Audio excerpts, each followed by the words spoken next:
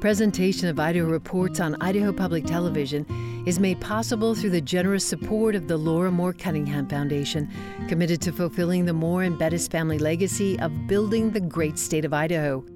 By the Friends of Idaho Public Television and by the Corporation for Public Broadcasting. The legislature kicks off on Monday with Governor Brad Little's State of the State address. And while we don't know the details of his speech, you can bet that tax cuts will be a big part of it. The question is whether lawmakers will be on the same page. I'm Melissa Davlin. Idaho Reports starts now.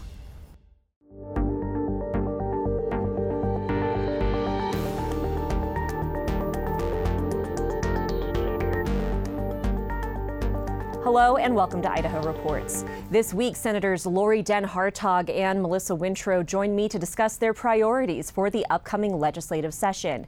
But first, on Friday, Governor Brad Little and legislative leaders addressed the Idaho Capitol Press Corps to give us an idea of what we might see during Monday's State of the State address and in coming weeks. The theme of their remarks, what to do with the state's $1.6 billion surplus. 2 years ago, I think, is we started doing a 5-year budget forecast.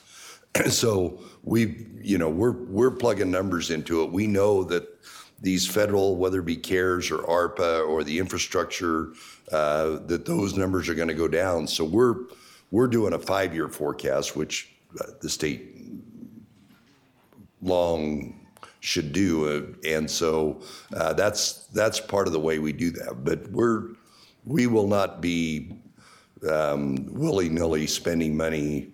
We're anticipating that we're sure not going to increase this, continue with this way over our projection revenue going into the future. But we're going to have a new base because of all the new jobs, all the new wealth that's been created here. The governor didn't give many details, but expect him to focus heavily on education in his State of the State address.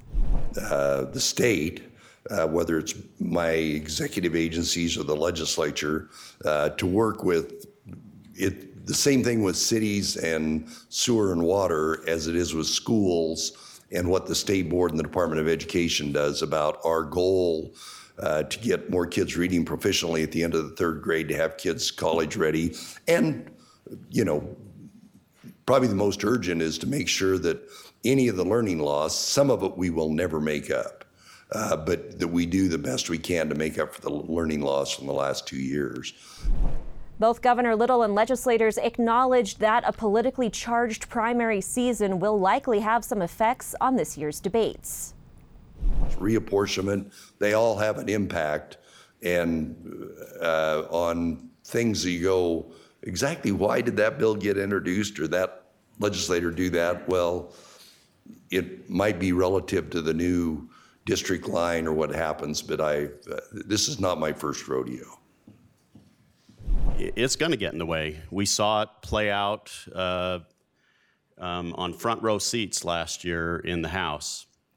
And it causes me a lot of concern. Every hour we spend talking about some made-up social issue that lacks support of data, facts, science, that's done to play to a base, that's done to get clicks and donations, is an hour we do not spend on things that are really critical to Idaho's young families.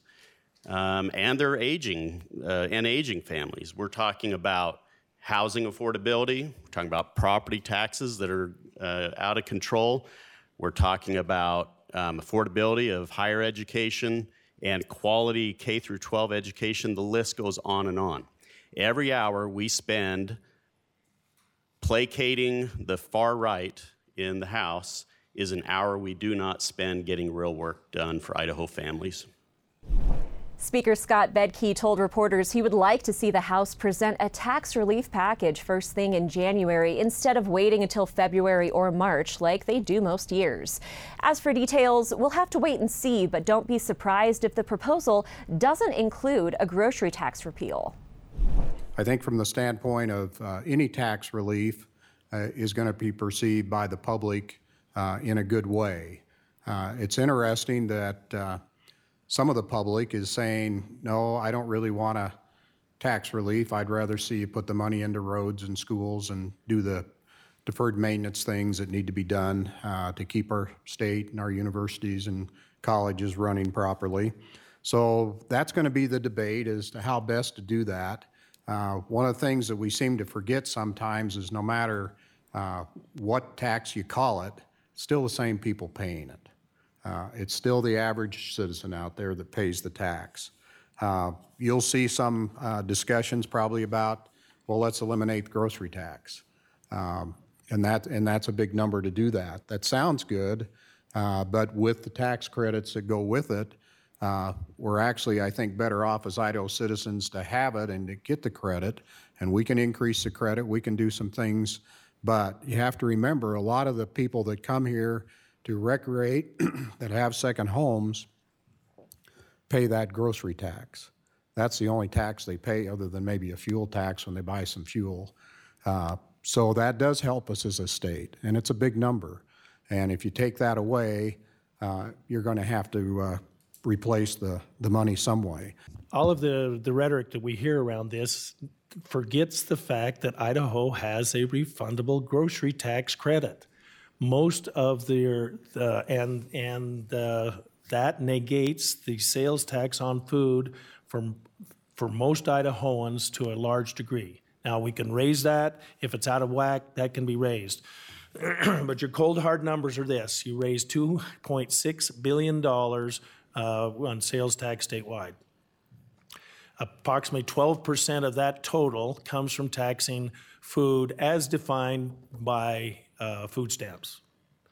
All right, so that's about $320 million less money that you're going to bring in. But you get to get rid of the credit system, but that only costs about $170. So you're going to have $140 million of tax benefit coming from this change that is going to accrue to two demographics here: people that do not file income taxes and people that are from out of state. Now, I believe that our tax policy should always benefit hard-working, tax-paying Idahoans. In addition, if you're an entity of local government here who relies on the revenue sharing from the general fund, the first 11.5% of that sales tax money goes through the distribution formula, and you just took $320 million out of that distribution stream. I do not disagree with the Speaker or the Pro Tem on the need to be careful with these unspent funds. They are not unlimited, and I do agree that there is a component of one-time money that should not be spent in an ongoing way, and a grocery tax cut would be an ongoing commitment of funds to that tax relief.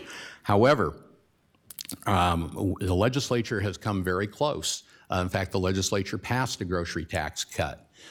It was vetoed by Governor Otter, and Governor Little committed himself when he ran for governor to grocery tax cut. Nothing has really changed on that issue, and it is the kind of tax relief that everybody gets, whether you're rich, poor, or everywhere in between. And we have seen our income tax go up, started at 3%, we're now at 6%, and there are people in Idaho who are struggling. They do not enjoy much in the way of income tax relief because they don't pay much in income taxes. And this would be a way to help them.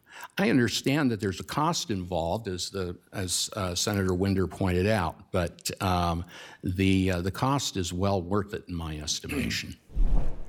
The governor and lawmakers also addressed daycare staff shortages in the state, as well as a push to get full-day kindergarten, and whether this is the year the state will adopt it. I'd like to think that it is, but as you know, we can't speak for the full legislature. We're speaking as best we understand circumstances and try and relate that to you. But I think there's a good effort going on between the House and the Senate. It had started during the last session. And so I think there's a very good possibility that it could happen this year. I think it will happen. I think we were within a nanometer in the last, I'll call it the winter session that we had last year. I think we were very close, and I think that we have some of the very best of our legislators working very hard on this issue. So I'm very optimistic. There is an effort already going on between the House and the Senate to bring forward full-time kindergarten. But there are some districts in the state that already have it. There are some districts that don't even have the space available to do it. So it can't just be something where you say we're going to have, and you're going to have full-time kindergarten. We've given discretionary funds to the districts to use. I think you'll see proposals to give discretionary funds to districts to use for full-day kindergarten. I think it's part of the whole daycare issue that goes on out there. But the better we can prepare our students in the kindergarten level to come into first, second, third grade, the better off we're going to be. From the standpoint of daycare, as you know, the governor talked about that in his responses to your questions, that probably would be something you'd hear more detail about on Monday. But I think there are real reasons to look at daycare, and how do we provide that? How do we help the public and the private sector actually provide that service to their communities? Providing reliable, affordable, and quality child care for working families is absolutely critical. When my wife and I, when we left the military, we had 2 young kids. We went back to school. The only reason we could go back to school and that we could focus on getting an education to better our lives was because we had affordable, reliable, quality childcare. And you'll hear that from everybody. And what happens when you don't? Grandparents end up filling the void. Sometimes they work. That disrupts their work schedule. You have working families. Their schedules get disrupted when they can't get affordable, quality, and reliable childcare. And what does that mean? That means it causes problems for the employers. This is a business issue. And our largest businesses, our small businesses, they're all talking about it. On Monday, January 10th, Idaho Public Television is airing Governor Little's State of the State address live at 1 p.m. Mountain Time, noon Pacific. Immediately after the address, Idaho Reports will bring you live analysis and reactions. You can watch on air and on our YouTube and Facebook channels. Joining me to discuss the upcoming session is Senator Lori Den Hartog, Chair of the Senate Transportation Committee, and Senator Melissa Wintrow, member of the Joint Finance and Appropriations Committee. Senator Den Hartog, I want to start with you. What are you hoping to see in the State of the State address on Monday? Well, I think the governor gave us a great preview today of what we're going to see on Monday. I think we're going to see significant investments, again, into transportation infrastructure, and I'm really excited about that, even with the great work from the package that we passed last year with bipartisan support. There's still a lot of work to be done. Particularly, we did a lot of work last year on new road construction. This year, I think we're going to see a focus on maintenance and bridge repair, which I think is really exciting.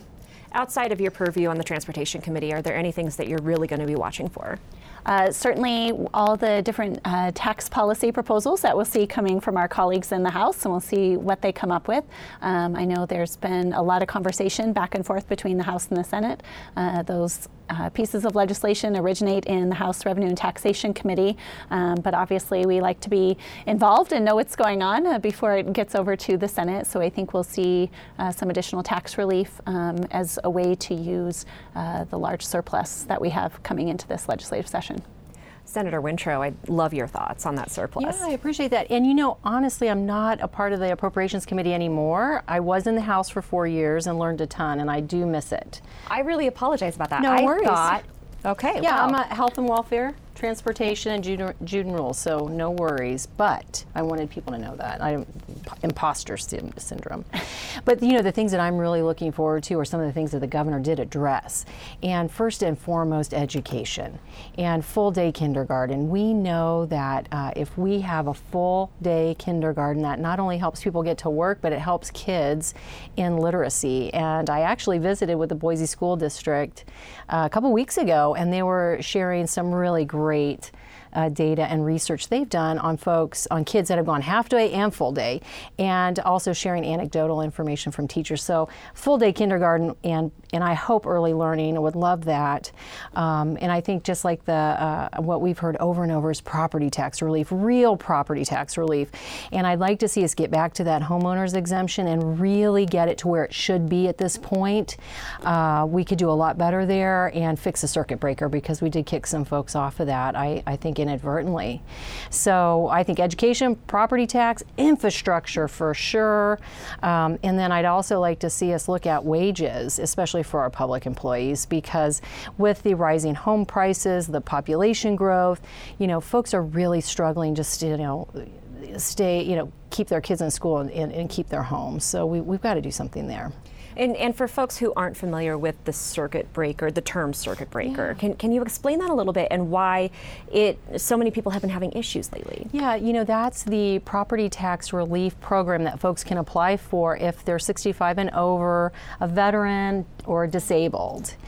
And we have that there because as folks get older and they do what they were supposed to do, buy their house, pay it off, and want to live and die in that home, that as property values and those kind of things fluctuate with property tax, we want to make sure that they can stay in their homes. And that's just good policy and practice for so many folks. So what happened, I think, in that last bill was when we set that median home price, that basically it changed who could apply in that number. And so I think it was about 4,000 folks that probably weren't able to to apply to it, and that's a problem. I want to say it was like 85% of the applicants of 26,000 folks are 65 and over.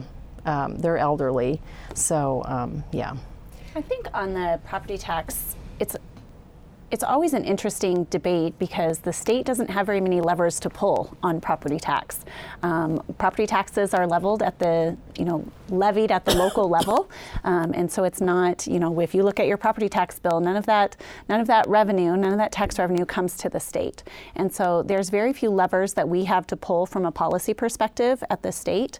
Really, it has a lot to do with the rates, for your local fire district, your school district, your city, your county, the mosquito abatement district. I mean, look at the long list on your property taxes, and I think that tells a story there too. So there's just a few things that we can do, and that's usually what's part of the conversation when we come into session, and some of that is the homeowners exemption, the circuit breaker, and some of these other things. So I think this year, more than any other, I'm looking forward to some unique proposals about how the state can impact making property taxes so they're not such an issue for folks like you're talking about, because that's what I hear from constituents too, is the folks who are on a fixed income and not able to afford the increasing property tax. And I think too, what I hear over and over is property tax, not income tax relief. I've actually had constituents email me, say, Melissa, if I'm hearing about income tax, I don't need that. My $50 rebate didn't really help me that much, or whatever it was. But the other thing I do think could help with property taxes, the lever that we could pull, is that if the state were to fund constitutional requirements education, because a lot of those bonds and levies are about education, and if we really could, I think, do better in that realm, that may help with property taxes statewide. And I'd love to get your thoughts on that too. Senator Wintrow mentioned full day kindergarten earlier. We heard that from the governor and legislative leaders today. You're on the education committee. Where do you think that will fall this year? Is this the year? I think there's a lot of chatter around it. I do think if there was going to be a year, this would be it. I still think there is a lot of philosophical debate and conversation happening amongst our colleagues about whether or not funding all-day kindergarten at the state level is what's appropriate. So I still think there's a big philosophical debate that has to happen aside from the cost, and those are both important. Those are both important components to that conversation. Last year we saw a proposal. it would have felt quite late in the normal session, but it was towards the end of March. And it was a kindergarten bill that was touted as being for property tax relief, because a lot of our local school districts, part of their levy, part or all of their levies are going to pay for that additional half day of kindergarten, because the state currently pays for the first half of kindergarten. And it's interesting, but not all districts have a local levy.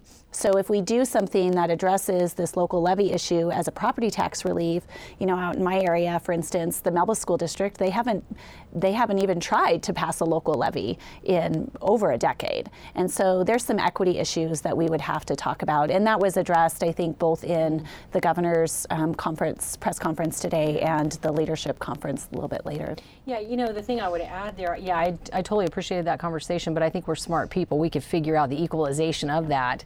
But to me, I would really encourage my colleagues to put the philosophic discussions on hold and just look at outcomes. The basic outcomes that we see of comparing kids in half day and full day, extraordinarily different. And if we want to get kids ready, increase their literacy, which also correlates to incarceration later. I think we just look at outcomes. We know this is a good thing. We know it helps kids learn. We know it gets them on the right track, and we're going to be better prepared for their learning process throughout the time. As well as, I think that full day kindergarten helps folks get out in the workforce too. And that's a lever as far as reducing the child care costs as well. So I think that pre-K and early learning, kindergarten complement child care issues, but also increase the learning. That's what we want. You both bring up a really, really good point when we're talking about our surplus and education outcomes and philosophical differences on the role of government, especially going into an election year and a contentious primary. How much of the philosophy is going to be driving the conversations? I think a lot. I think, it feels like every year it's always a part of it. We're in politics. And so it's always a part of it. People want to understand, why we're voting a certain way, why we're addressing an issue a particular way. And a lot of that has to do with someone's basic, political foundation is, do you believe the government should solve this problem, or do you believe people and families should solve the problem? And there's always a tension there. And I think on the kindergarten issue, I think I was in, an Idaho Ed News article a couple months ago that, the number was thrown out that there was 8 different, pieces of legislation proposing kindergarten. I think we're going to see a lot of unique proposals. And I, for one, am interested to see, there's been a couple that I'm aware of, but I think we also can think outside the box, that it doesn't just have to be, sending funding to school districts for all-day kindergarten, that maybe there's some other unique things we could do that would get kids what they need for that early learning, and still provide support for our families and provide support for our districts. So I'm excited for some of the unique proposals that I think we're gonna see. And I would say in those proposals, I was at a superintendent's meeting, and we all try to go to those kind of meetings because we want to hear from folks working in the trenches on the ground what works and what doesn't. And so I think it's important to really, consult with teachers, superintendents, parents, et cetera, to know what works. But I know when I ran for office my very first time in 2014, people were banging on me about full day kindergarten. Here we are still having that discussion. I think it's something that people want. I think it's something that's beneficial. It's proven in all the research. It's beneficial to kids. It increases literacy. It helps in critical thinking, all those things. I think we need to move and listen to those folks in the trenches that know how it works. I'm also curious how much of this session is going to be a rehashing of the reconvened session in November. How much more discussion is there going to be about vaccine mandates and whether employers can do them, and whether or not the state government should have a more forceful role in pushing back against those federal mandates? So what are you hearing? I think we're going to see those issues come up again this session. I think that was certainly where we left things in the Senate. I know there were some, colleagues of ours in the House that were quite frustrated that we didn't end up acting on any of the pieces of legislation that they sent us. So I don't think that conversation is done. I think with the Supreme Court hearing arguments even just this morning, I think we know a little bit more, and we'll see a little bit more lay of the land in terms of, what the state, where the state should or shouldn't intervene. And so I think that's definitely going to be a part of the conversation. And I'm still hearing from constituents who are interested in us taking that issue up. And I know you were among the senators who was frustrated that the Senate didn't take up more of the House bills. Are you hearing from your fellow chairmen that they are going to hear those proposals if they make their way to the Senate again? Yes, I believe so. And I think what we saw, and I think the pro tem even spoke to it this morning, because of what felt like the rushed nature of that special session in November, we always learn things through the hearing process. That is without fail. That happens every single time. We think we have the perfect piece of legislation. We get to a hearing and we learn something we didn't know before we came into that hearing. So I think we're going to see modifications to those proposals that we saw in November. I think we're going to see new proposals. I fully anticipate that. One of the other things we heard today, your colleague, Senator Burgoyne, pointed out that there are a lot of people who would like to see a repeal of the grocery tax. Not a lot of excitement from House Republican leaders and some Senate Republican leaders on that. What would you like to see when it comes to grocery tax? You know, I think that is an interesting issue, because when I was on the Joint Finance and Appropriations Committee, that came up, and I asked for a pretty significant fiscal analysis of that. And what I tried to explain to some of my constituents is that at its face value, you wonder about, well, should the government actually be taxing something that you actually need to live, right? I get the foundational discussion about that. However, I think there are better ways in repealing the whole tax and maybe doing grocery tax credit to get it where we want that would help the people that we want to help. And I think Senator Winder made a very good point in that with the growing tourism in our state and people having homes, second homes here, this is something that they can be taxed on that goes back into our economy and helps the folks that have lived here their whole lives. So I'm not sold on the grocery tax. I get the philosophy, I get the background, but I think the tax credit is a better way to go. I've always been a supporter of repealing the sales tax on food. We have seen multiple analyses showing that a lot of folks are better off with the credit that we currently provide. One of the things that has always bothered me is for the folks that really need it the most is that it can make a difference right at that point of sale. Having to wait a whole year to get that credit, or to get that, it's a refundable credit. So even if you aren't paying income tax, you get it. So for some folks, waiting a whole year to get that back from the state is really a burden.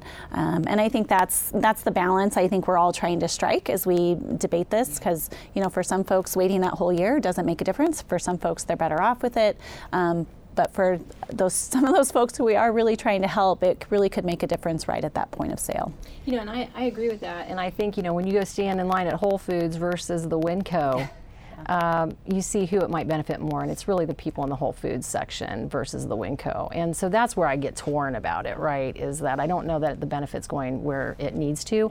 And then the huge loss, I think at that time it was $80 to $100 million that would be taken out of the coffers that could be used for education or other things that we really drastically need. So that was my hesitation as well. We're going to have to leave it there. Senator Melissa Wintrow, Senator Lori Den Hartog, thank you so much for joining me. And thank you for watching. We'll see you on Monday for our live State of the State coverage.